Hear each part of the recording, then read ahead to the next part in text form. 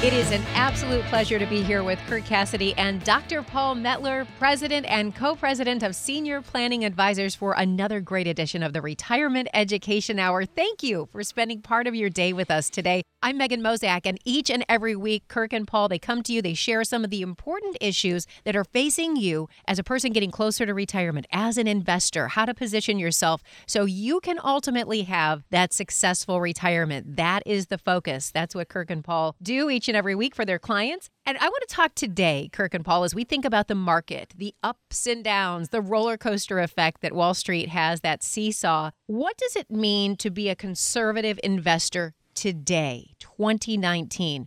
How do we know what conservative investing really is? Well, I think it's hard to define, and I think conservative investor is really subjective. Our industry is, of course, and I tend to do this in every show, don't I? But our industry has labeled the general public based upon these risk tolerance that are incredibly subjective to the consumer, to all of you listeners, not subjective to us. We know what it means to be a conservative investor. We can define that, but most people we meet cannot define that. Right? So our industry labels you either as a conservative, a moderately conservative, a moderate aggressive, or aggressive investor. And I often ask people, Paul and I often ask people when we're teaching our classes, you define that. What does that mean? If we had a 2008 event, how much would you lose if you were a conservative investor? And ironically, people are all over the map. I mean, it's really interesting when you start asking about what's a conservative investment. We have some that say, well, a diversified mutual fund, a balanced mutual fund. Some will say a blue chip stock, right, Paul? Yeah. Some will say cash, right? right. So, right. On the other extreme. Bond, CDs. It's all over the board. I think the most fascinating thing isn't what the investment is, but what it means to be conservative. And by definition, if you're a conservative investor in 2008, you would have lost between 15 and 20% in a 2008 event, a 3 standard deviation event, which I'm guessing a lot of our listeners today would not define that as a conservative investor. I'll give you another interesting number is if you're a moderate investor, if you're defined as a moderate investor, if we had a 2008 event, you would have lost between 25 and 30% in 2008. I'm really confident that our listeners today would not describe themselves as a moderate investor if they knew they could lose 25 to 30% in a 2008 event. No question about it. And I think, Kirk, the reason why defining it is so important, the reason why it's important that we're speaking the same language is, and we see this a lot, if you think you're conservative, but your advisor defines conservative differently, you may be exposed to some risks that you don't know about. In fact, we see this all the time when we analyze people's portfolios where we will ask them, so how risky do you think you are? And oftentimes there's a disconnect between what they think and what they are. So all of you, if you don't have a language to communicate with your advisor that you both speak, there's a good chance that you both are not on the same page.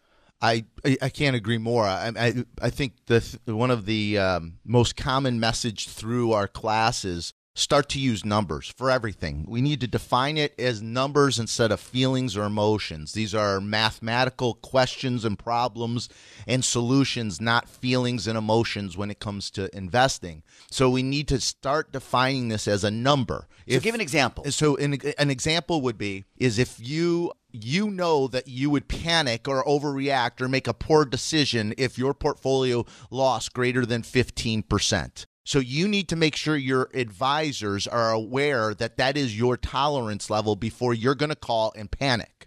And this is just one example of what we talk about when we teach our classes, Paul, which we teach regularly at the University of Michigan, Eastern Michigan University, Michigan State University, the Novi campus, and Oakland University.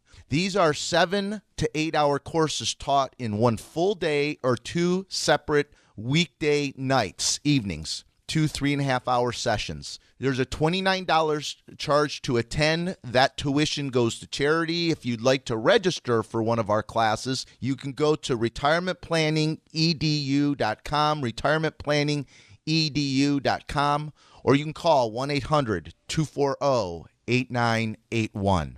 Here with Kirk and Paul, this is the Retirement Education Hour, talking about what it means to be a conservative investor in 2019. Kirk and Paul, you referred to that 15% loss. What do you mean by that? How are you communicating that to your clients? So that's really important. So when Kirk says, if all you can do is tolerate a 15% downturn in the market, what Kirk is referring to is what we call a drawdown.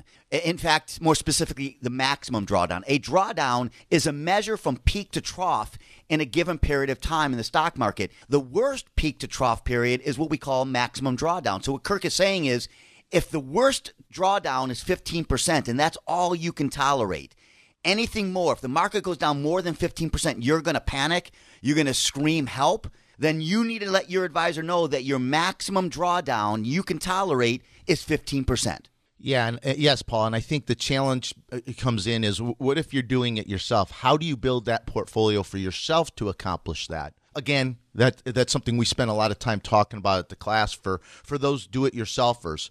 I would say that this discussion around risk and understanding and defining risk and what it means to be conservative in 2019 is incredibly important, because we've had almost a 500% appreciation since the bottom in 2009, and we've had one of the best bull markets in history. And so if for many of the baby boomers who are getting ready to retire, and at the same time trying to manage their risk, understand their risk, and make sure they don't outlive their money, we got to make sure we're communicating properly with those that are helping us, or if we're doing it ourselves, how and what to do, when to do it, and why you're doing it. Conservative means so many different things when it comes to managing wealth and then taking income out of your retirement plans to live on. So this is what Paul and I spend a tremendous amount of time educating people on. We walk people through how to build their own retirement plan, when to take income, at what age, from which source, at what accounts, to minimize the chances of outliving their money, and to make sure that they're managing their risks in an effective way that they don't allow emotions to beat them. If you're interested in attending one of our courses around the Southeast Michigan, you can go to retirementplanningedu.com, retirementplanningedu.com, or you can call 1-800-240-8981. These courses do cost $29, and all tuition goes to charity. You can register right there online. You can check out the syllabus, learn about the instructors, and pay by credit card right online. Or you can call 1-800-240-8981. Back with Kirk and Paul right after this.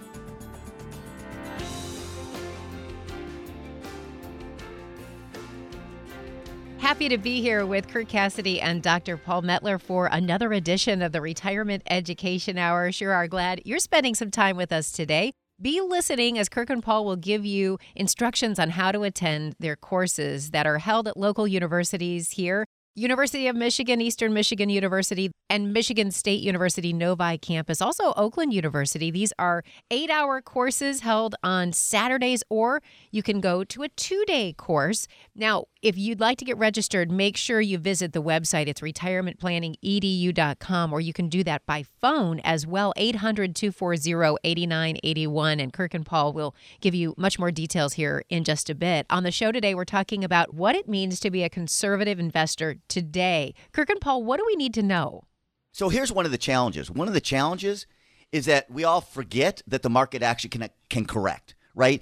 Americans in general have short memories. We all forget what it felt like, Kirk, in 2007, 2008, right? So we meet people all the time who say, I don't want to lose money, but I'm okay with a 30% drawdown. Sure you are. Right. Well, do you remember what it felt like when you had a 30, 40%? People forget, don't they? Very short memories. A lot of it's around greed. Some of it is. Some of it's lack of financial literacy, honestly, and what it means and the impact it has. For a lot of the people who are listening to our show, this is specific, really directed towards those people within 5 to 10 years of retirement or in retirement. So for a lot of those people, you guys are grinding for a few extra percent, maybe taking excessive risks that you don't need to take because you're already there. You're not moving the needle. You've been saving for 30, 40 years, many of you. your few extra percent that you might be grinding for and conveniently forgetting how you felt in 2008, so you can get a little more and ride it a little longer because of greed or a lack of remembering the feeling you went through. That's not going to move the needle. It's not going to change the quality of your retirement, because many of you are going to live retirement because of a lack of a plan in some fear, some doubt, uncertainty of how much you can spend. The psychology of in your relationship with money is going to move with the markets in retirement. What you spend, if the market does poorly in December like we did this past December, well, then maybe you're not going to go on vacation this year because you're fearful you're going to outlive your money. So even if you get a little more performance towards the tail end of your working years before you retire, the reward of that you won't feel in your retirement plan. Your children may end up with more money, but you won't. And that's the challenge we have with a lot of people is you have a relationship with money and you have focused on serving money for so long that you're not allowing yourself to let that money serve you and transition to protect the money, distribute the money, and make sure you don't outlive your money. And that's a very different strategy, and we need to adapt and adjust. But again, it comes down to understanding what that means. How do you do that? How do you define that? Particularly, Paul, with most people in our industry still promoting an old playbook, the old 60-40 playbook. Somehow bonds are going to be more conservative, and that's where you should go as we transition to retirement. Right. And I'm glad you brought up bonds, because I think, typically when people say, I'm conservative, I want to be conservative, people say, well, let's go to bonds, right? That the whole rule of 100, right? As we get older, we want more bonds and we want less equities. So let's talk about bonds, Kirk. I think it's an important topic. And one thing I want to say, and I know you're going to want to jump in here, is that, we're not here to say bonds are good or bad. But one thing people do need to understand is, for the last 30 years, people have made a lot of money in bonds, haven't they? A lot of money people have made in bonds. And what people need to understand is, and we talk about this in the class, 50% of what you've earned in your bonds over the last 30 years came from the appreciation of the bonds, right? Not from the interest that the bonds were paying you. And that's because interest rates were going down. Now, put aside the last couple months, and we live in a sounds a little confusing, but we explain it in the class. That's right. So the bottom line is, as interest rates start going up, right? Yep. People aren't going to realize that appreciation. Again, interest rates and bonds move in opposite directions. So as interest rates go up, people aren't going to realize that appreciation. So what's going to happen is all people are going to earn on their bonds is the coupon, and that's not very good, is it, right now? Right, the interest on the bond. That's right. All they're going to earn. And so I will. So Paul said we're not here to say bonds are good or bad. I would say bonds are great, okay? But there are different strategies in different market conditions to managing bonds very differently. Paul and I are big buy and hold believers, passive investing, buying index. If any of you are regular listeners, you know that we believe in buying index funds, ETFs, buy and hold, and over the long run, you're going to perform better. Fixed income bonds are a little different. You need to be a little more tactical with fixed income. As interest rates are moving around, there can be a tremendous amount of risk in bonds. And what I'm going to propose, Paul, because I know we're going to run out of time this segment, is we come back next segment and we talk more about bonds and explaining how they work. Because for some of you, you probably noticed in the first quarter of 2018, over a 3-month period, you saw your bond funds go down almost 6%. And over the last quarter, you've probably seen your bonds go up 6% over the last quarter, if anyone's paying attention to their portfolios. By definition, anything that has that much volatility to it and moves around that much can't be conservative. By definition, that is not conservative. So we're going to come back in the next segment and explain to you how we think you should be managing your bonds and why that old playbook is going to get a lot of people in trouble in retirement. And that's what again, another thing we really spend a lot of time talking about in our classes. So I'd like to invite all of you to attend an 8-hour course in a university setting. We teach classes at the University of Michigan, Eastern Michigan University, Michigan State University, the Novi campus, and Oakland University. It's 8 hours, and we do it one full Saturday or over 2 evenings, 4 hours per evening. It is a comprehensive course. We go through a 200-page textbook, and it's going to teach you how to design your own retirement plan, when you take money from which accounts at what age, so you don't outlive your money, pay minimized taxes. This is a very important class that you guys all should be attending. The course cost is $29. The tuition is $29, and proceeds all go to charity.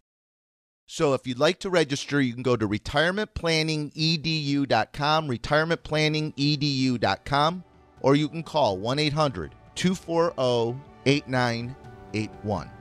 And we're back with Kirk Cassidy and Dr. Paul Mettler right after this.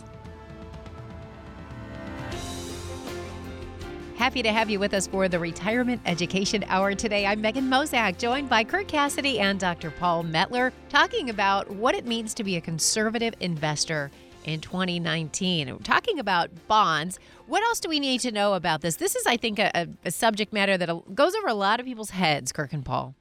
Well, I think you're 100% right, but I think most everybody is familiar with this playbook that's been utilized for the last 30 years, and for good reason. And Paul and I would argue this old playbook that we've been using for a while now, even Paul and I had been using with our clients, has to evolve now because of where interest rates are at and how long they've been where they're at now and where most experts predict they're going to go. So historically, we have transitioned and reallocated a greater percentage of our monies into bonds as we get older. It's really based upon a rule Paul mentioned last segment is called the rule of 100, where we take our age, subtract it by the 100, and that's what percentage of your money should be in bonds. So I know many of you are familiar with the old 60-40 playbook where you have 60% equities, 40% bonds, or vice versa. 60% bonds, 40% equities. And theoretically and historically, this allows you to reduce your risk exposure because bonds historically haven't been as volatile.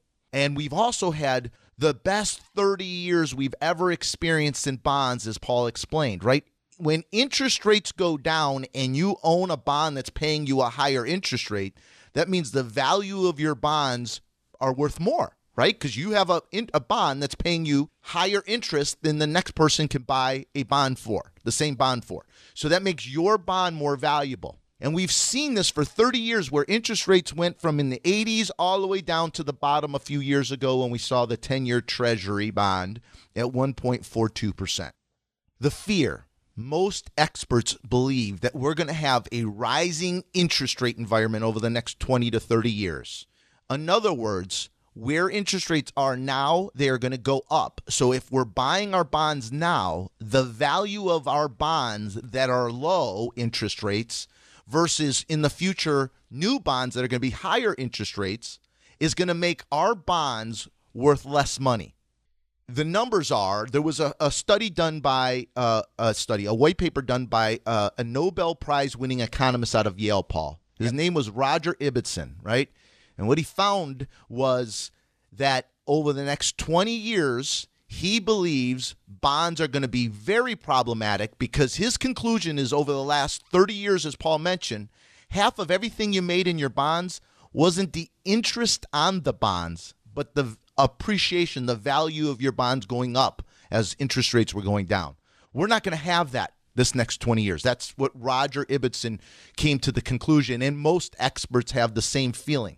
So we need to come up with an alternative solution. We strongly believe bonds is not going to be the solution for retirees alone, I should say. You should still have bonds. We're not suggesting bonds are bad. But bonds as a tool to drive income in retirement is not going to provide you what you're going to need over the next 20 years. That's our strong opinion. So, Kirk, I want to just clarify one thing that I think is going to be important because for those of you listening, you may be sitting there thinking, well, based on what Kirk just proposed, if I just held my bond, then I wouldn't necessarily lose my money, right? If I just waited till maturity. Misconception, right? I would just, I wouldn't sell it at a discount and I'd be fine. I think what oftentimes people get confused by is 99% of you don't own individual bonds, right? You own bond funds. So just remember that you don't get to decide when the bonds get bought and sold. The bond fund manager decides, not you. So you may decide, you know what, interest rates go up, I just won't sell my bond. Well, guess what? You don't decide that you're not going to sell your bond.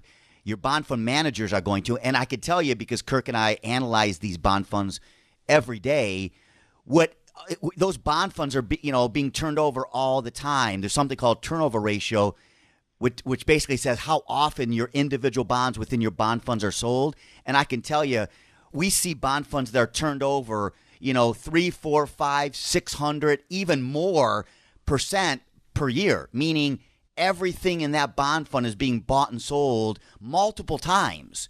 And every time the buying and selling, you are dealing with what Kirk is describing, where things are being sold at a discount when interest rates are going up. So I want to make sure people understand that. That was, obviously, we're getting very technical in the weeds, but we want to make sure some people who can follow this are able to follow what we're explaining.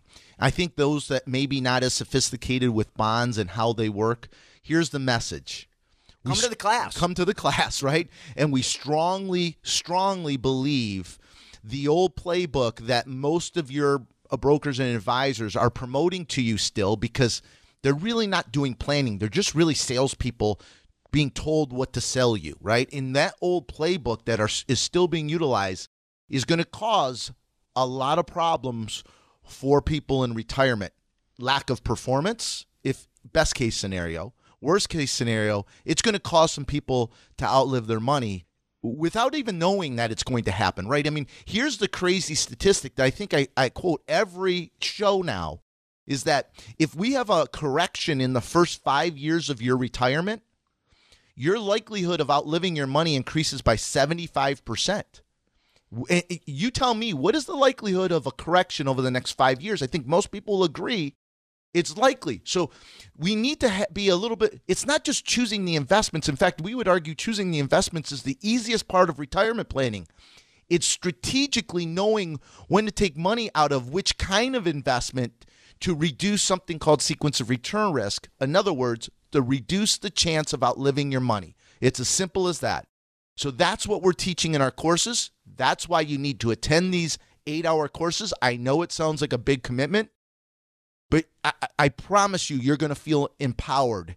And I don't care what level you are. We have executives for the big three, econ professors from the University of Michigan, CFOs, CPAs, attorneys, all attending our class. And then we have just the average person who's been working hard and putting money away that becomes empowered by understanding what, how, when, why. Even if they're not going to do it themselves, at least they know how to do it. 8 hours in a classroom, in a university setting, 200-page textbook, right? The course costs $29 to attend. The tuition all goes to charity. We're teaching these at all the universities around here. University of Michigan, Michigan State University, Novi campus, Eastern Michigan, Oakland University, at all of them. It's 8 hours taught in 1 day or 2 evenings. If you'd like to learn more about the class, you can go to retirementplanningedu.com, retirementplanningedu.com, or you can call 1-800-240-8981. The Retirement Education Hour continues straight ahead. This is the Retirement Education Hour with Kirk Cassidy, Dr. Paul Mettler. I'm Megan Mozak. Thank you for tuning in and spending some of your day with us today. We're talking about what it means to be a conservative investor today in the year 2019. We talked about bonds. Kirk and Paul, what else is included in conservative investing?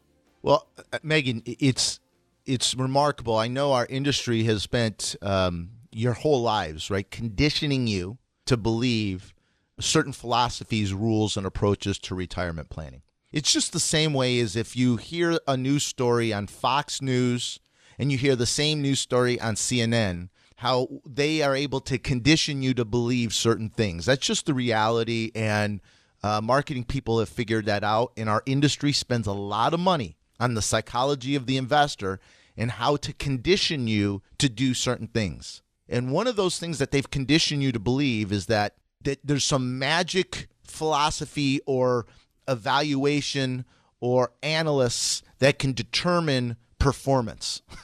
Okay, and I'm just candidly telling you, our opinion is that this isn't investing. It doesn't take a rocket scientist to invest and make money in the markets. It really doesn't. You guys are chasing mutual funds, trying to find the best manager year by year, or you're trying to stock pick or market timing. All of those are really sort of silly, and that's not what drives performance. What drives performance is asset allocation.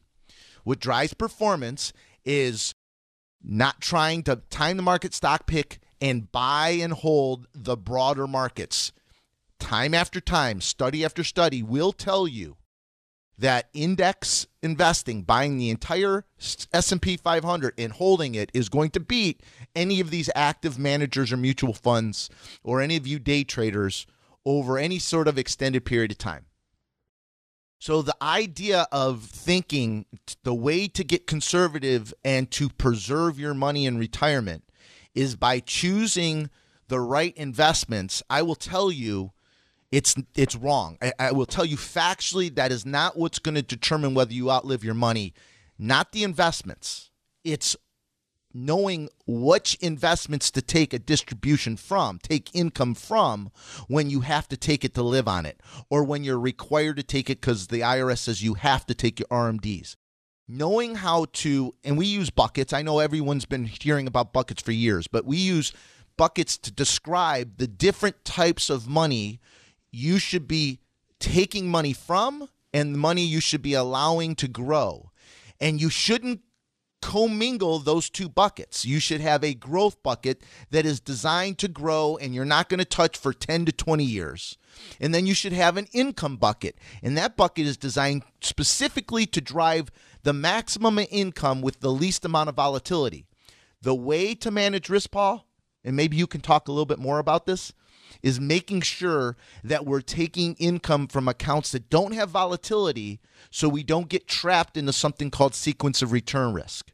Would you agree with that? No, for sure. And I think the challenge is that so many people, as you said, just focus on, return on your investment, right? Our industry doesn't talk about this, Paul. Right. They don't talk about it. So, I think, Kirk, it would be helpful. We're talking about how do you become a conservative investor? I think oftentimes people come to us and they say, what I've been told is that I should just take my taxable money first, right? The money that I saved, already paid taxes on, now it's growing. Take that first and let my IRAs grow.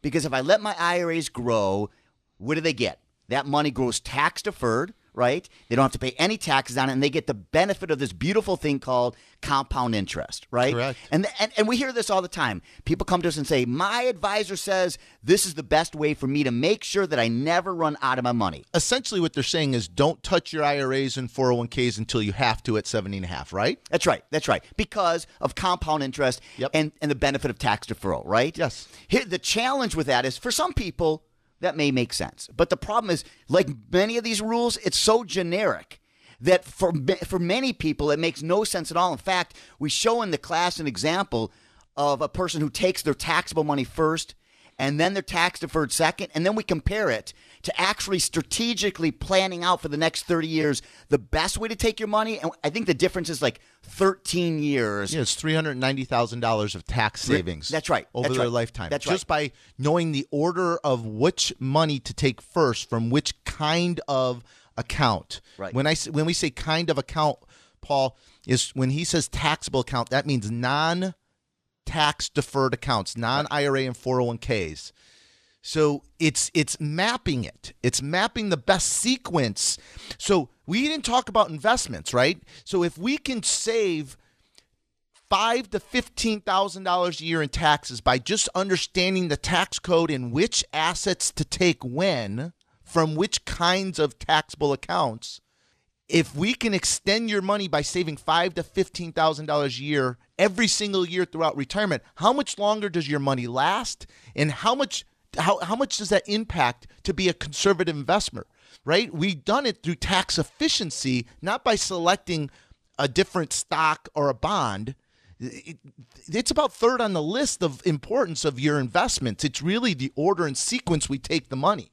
Paul. Is that right? For sure. And we could spend right now, Kirk, probably another hour on this. If I can do one thing, I want to just share one quick example. I recently met somebody who was a single woman, and her advisor said to her, she had $500,000 in cash, and she was in the 10% tax bracket, and her advisor said, do not touch your IRAs till you're 70. That's crazy. So crazy because we were able to show her by taking some of her taxable money first, we could keep her in the 12% tax bracket for the rest of her life. And that's because, Paul, we Roth converted. That's right. You keep referring to taxable money, and I'm not sure everyone's understanding. He's meaning taking the cash, the money you've already paid taxes on, blending it and bring some of your IRAs in. Roth convert, fill your bracket till you get to the top of the 12% bracket with conversions. These are all income strategies of when and how and why, not which investments, right, Paul? Correct. So let's talk about the class. Let's just get into the class. So Kirk and I teach a class held at local universities throughout Southeast Michigan. We teach a class held at University of Michigan, Eastern Michigan University, Michigan State University, the Novi campus, and Oakland University. Often a full day Saturday, 8 hours. Sometimes we break it into 2 evenings. $29 to attend. It's 200-page textbook. Just to be clear, when you pay for that, we donate those proceeds. We only charge a fee because we know if you pay money, you'll actually pay attention in the class, right? So, and we talk about all of these topics. It's really important to become educated. So if you want to learn more, go to retirementplanningedu.com, retirementplanningedu.com, and look at the syllabus, see the subjects we talk about. You can register online or call 1-800-240-8981, 800-240-8981, and you can register when you call.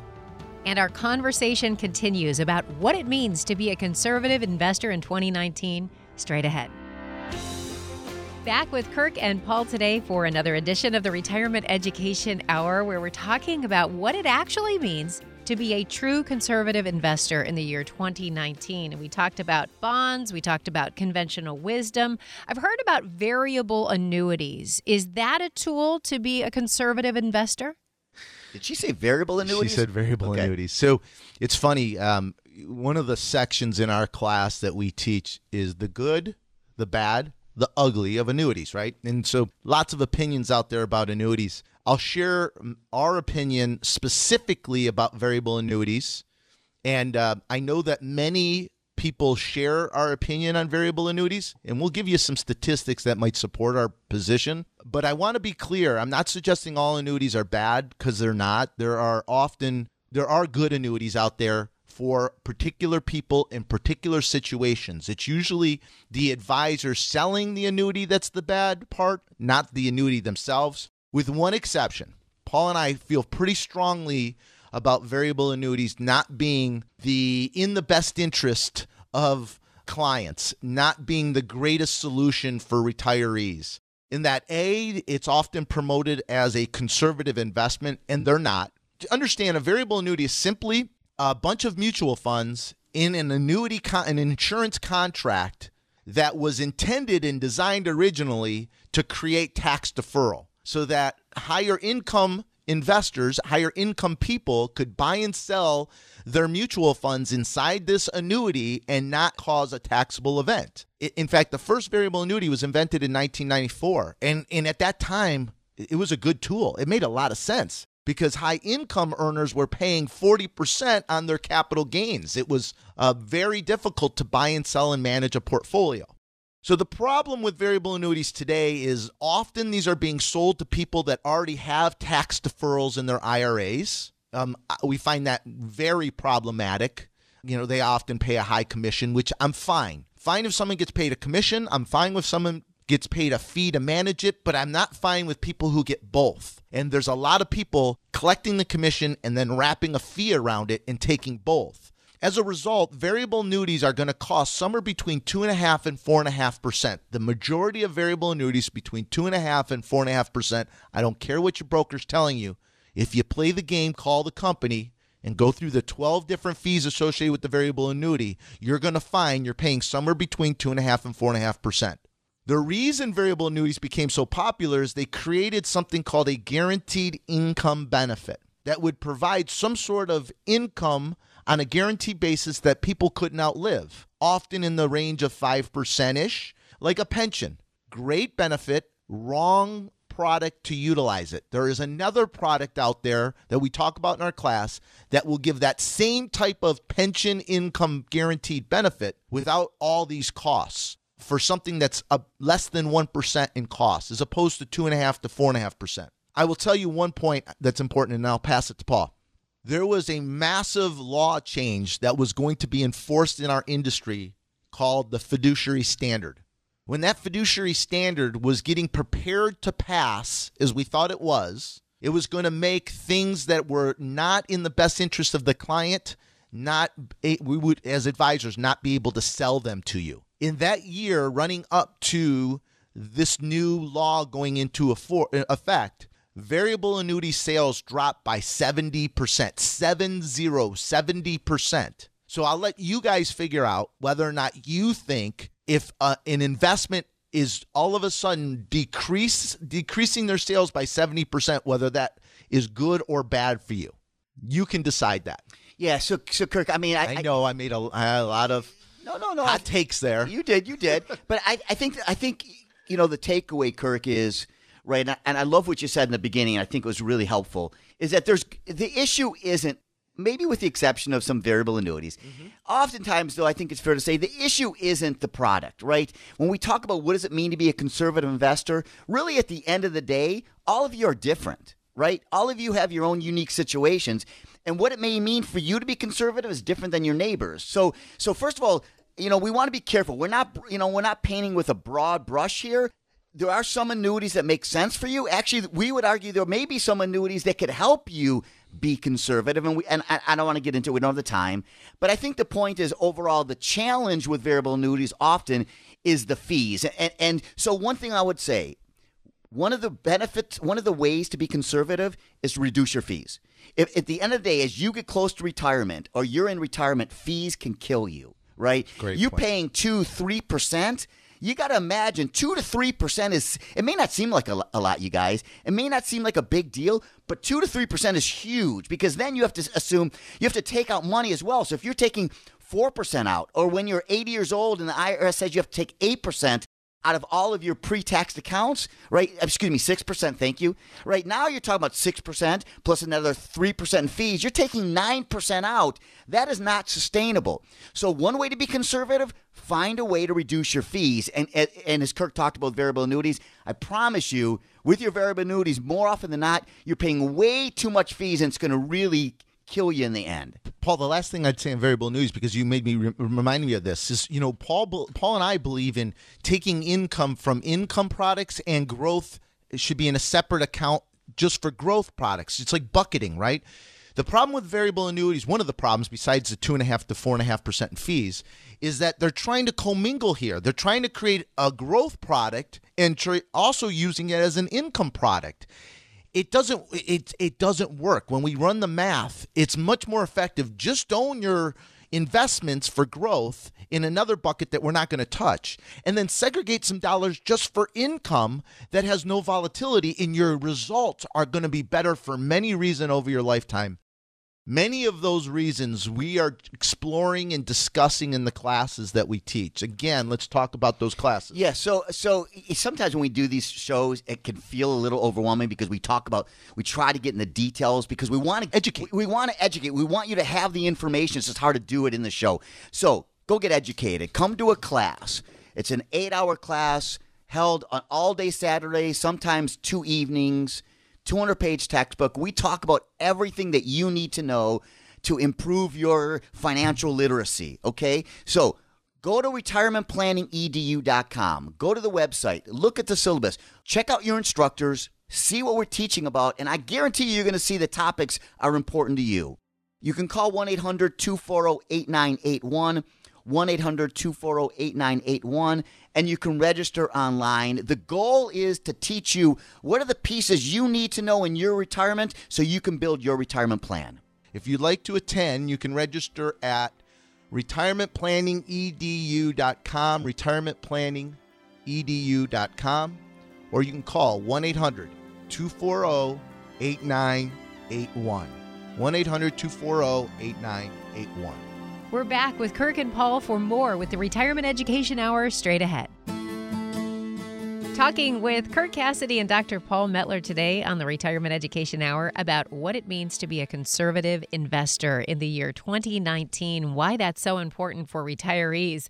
Kirk and Paul, I've heard a lot from you today about what it doesn't mean to be a conservative investor. So give us some of the proactive steps that we can take to become that more conservative investor today. I know Paul and I preach this constantly, regularly on our show, and then when we teach our classes every month. It really starts with a plan, right? It really starts with in defining a plan. When I describe a plan, it's actually something that tells you from all of your different investments when to take money from which accounts at what age, how to do it so that you don't have a sequence of return event where you have volatility and you're taking money at the same time, which will destroy and significantly increase your chances of outliving your money. Creating tax efficiency so you're paying less taxes so your money lasts longer. That's another way to be conservative. But it all comes back to planning. And, you know, in the break, Paul and I were just talking about, it's funny how, you know, people come to us regularly when we teach our classes or when we meet with clients. They say that, you know, the book says, I'm 58 years old. I'm within 5 years of retirement. I should have this kind of investment portfolio. And we would argue, that is insane. That is crazy. That is a very lazy approach to something that is much more complicated. Please understand, our industry is incentivized by keeping things simple. Simple allows them to meet more of you and sell more things to you as opposed to actually building individual plans for individual people with different circumstances. So I would tell you all, when it comes to how much risk you should take, it's not as simple as your age or your net worth. It's not that simple. There are so many variables. And one of the questions I think you need to all ask yourself, because you've got to begin to transition from serving money to allowing money to serve you.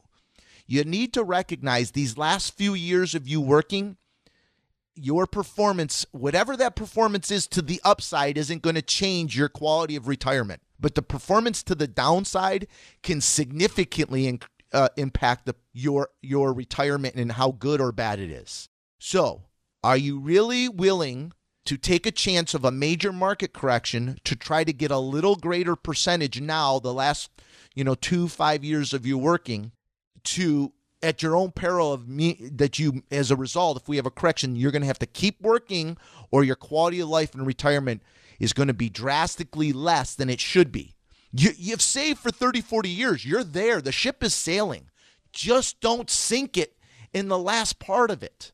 So that starts by mapping out a plan. That starts by educating and attending the classes to understand how do you truly create an appropriate portfolio, as conservative or as aggressive as it needs to be based upon your individual solution. You know, Kirk, situation. A great example of what you just said is we show in the class. So people think, well, if I just we talked about drawdown. Well, if I only take a 15% drawdown, I should be okay, right?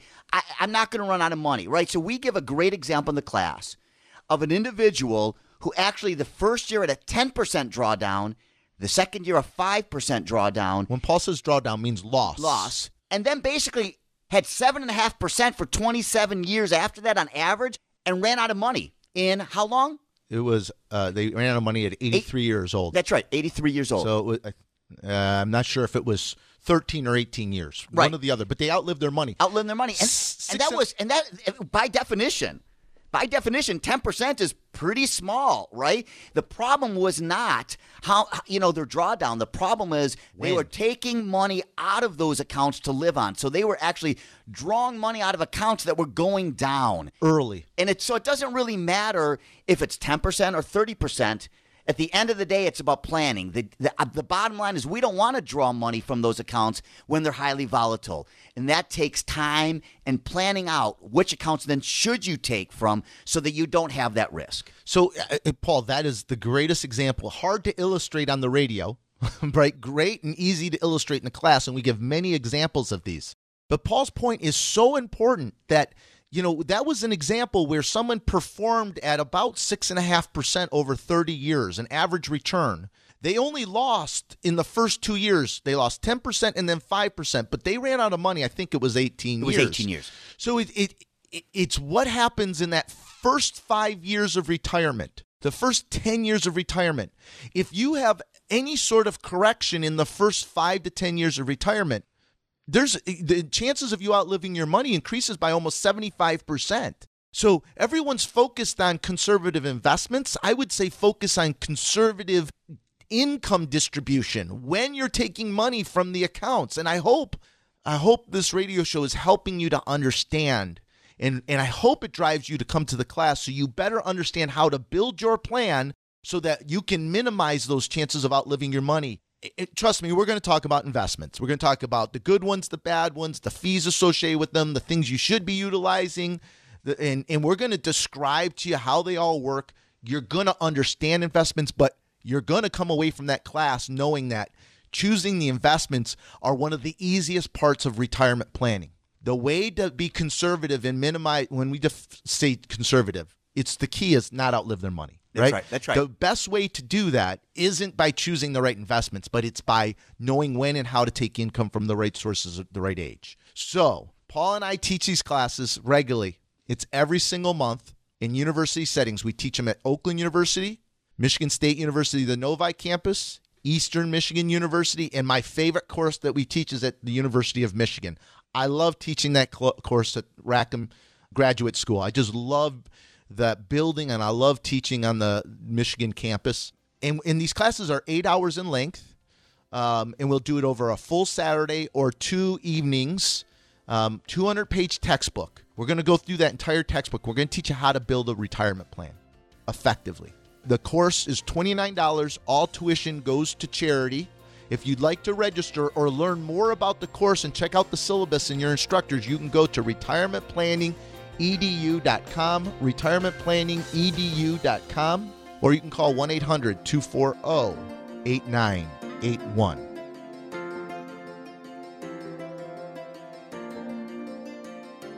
All matters discussed during this show are for informational purposes only. Opinions expressed are solely those of Senior Planning Advisors and staff. All topics covered are believed to be from reliable sources. However, Senior Planning Advisors makes no representations as to its accuracy or completeness. This shall in no way be construed as a solicitation to sell securities or investment advisory services to residents of any state other than Michigan or where otherwise permitted. Topics should be discussed with your individual advisor prior to implementation. Fee-based financial planning and investment advisory services offered through Strategic Investment Advisors, a registered investment advisor. Insurance products and services are offered through Senior Planning Advisors. Strategic Investment Advisors and Senior Planning Advisors are affiliated companies.